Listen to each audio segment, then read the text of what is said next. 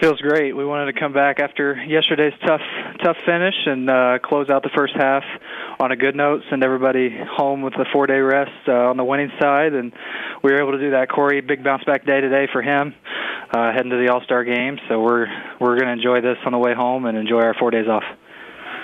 This team just keeps bouncing back. You guys have suffered an abnormal amount of tough losses, but it seems like every single time you bounce back and you get a win the next day. What is it about this club that you guys have that ability?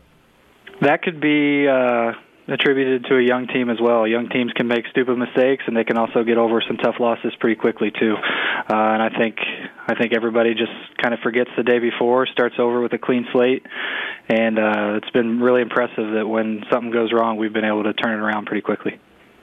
I know you're a confident guy, but the numbers you're putting up, the RBI totals, the home run, the average, I mean, everything is going so well for you at the plate. Did you feel like that this kind of performance was possible, especially with you coming over to Milwaukee? Yeah, I always thought I had the ability to do this. This has been a pretty tremendous first half for me, and I'm pleased with my consistency, and that's something that I want to take over for the rest of the season as well. Last year I kind of fell off after the All-Star break, and this year I'm going to be pretty motivated to stay on a pretty even, consistent plane as much as I can.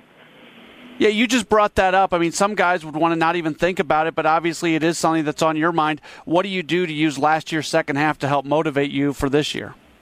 This year it's a little different. I mean, I know I'm playing every day, that kind of thing, but also just it comes with experience, and I know what went wrong. Taking a step back after the season last year, I realized what went wrong in the second half and where I could make some adjustments, and it's paid huge dividends here in the first half, and I think it'll continue to do that in the second half. Tough day to pitch. Jimmy Nelson, though, looked pretty good, giving up just the 3 runs in 5 innings. You were watching there from third. What was he doing to be so effective today?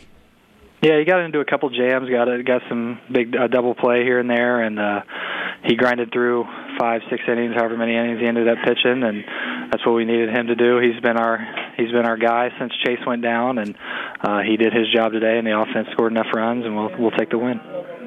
Thank you so much for your time. I know this break comes at a good time for you to spend some time with family and everything, so enjoy these 4 days, and we look forward to seeing you back at the ballpark this weekend.